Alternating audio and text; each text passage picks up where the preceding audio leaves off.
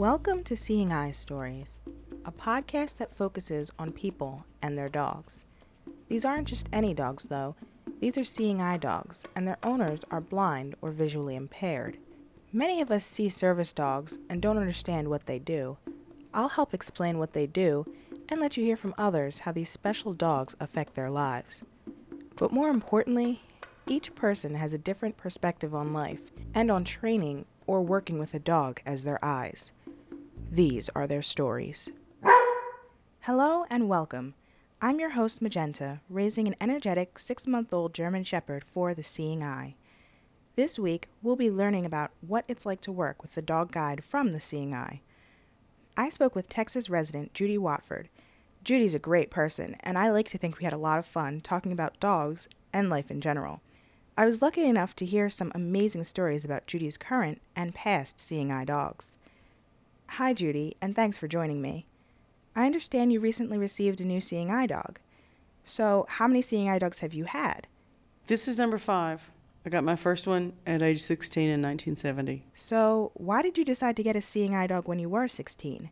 Because I felt that it was faster than a cane and, in a way, much more graceful. And you use a cane and you touch almost everything you pass. But with a dog, you may not even know there are parking meters there because you're going around them, and you're going around them at a rapid clip. Have you learned anything from working with these dogs? I've learned from my dogs that they're all different, and they take me rapidly past things that a cane would touch.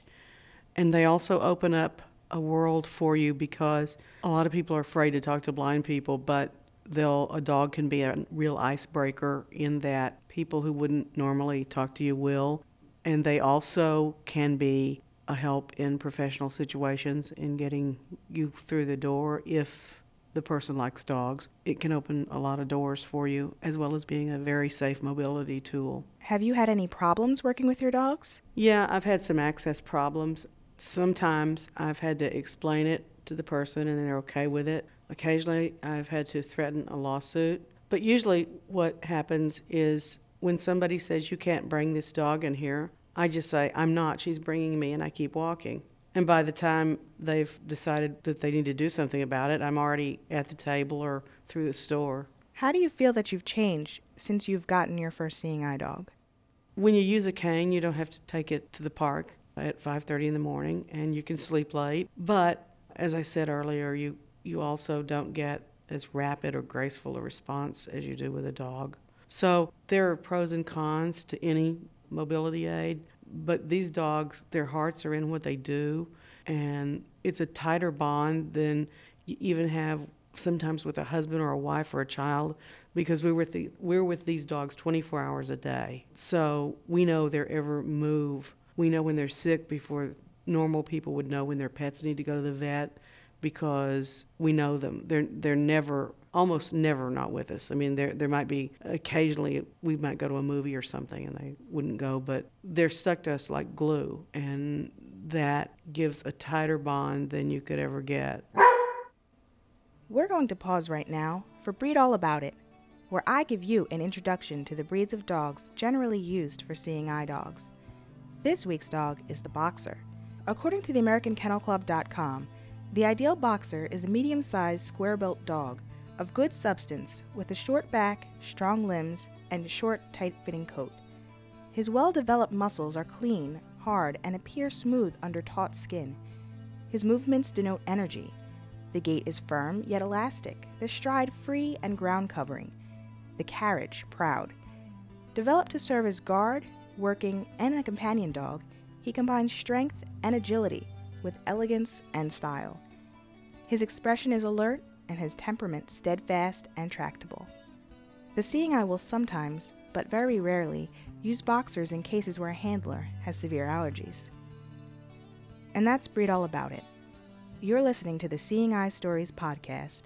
Now back to the interview with Judy Watford, Seeing Eye dog handler. Have any of your dogs ever saved your life? Yeah, all of them have. My last dog, Geneva, we were walking to a coffee house and we were passing a filling station. This guy came roaring out. And not only did she push me backwards, but she did a 180, walked 3 steps, turned around, the guy had gone. She turned back around and just kept going.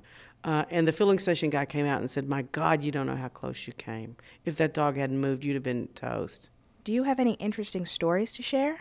I travel a lot, and my first dog worked in a high school of 2,400 screaming kids and was excellent at working crowds.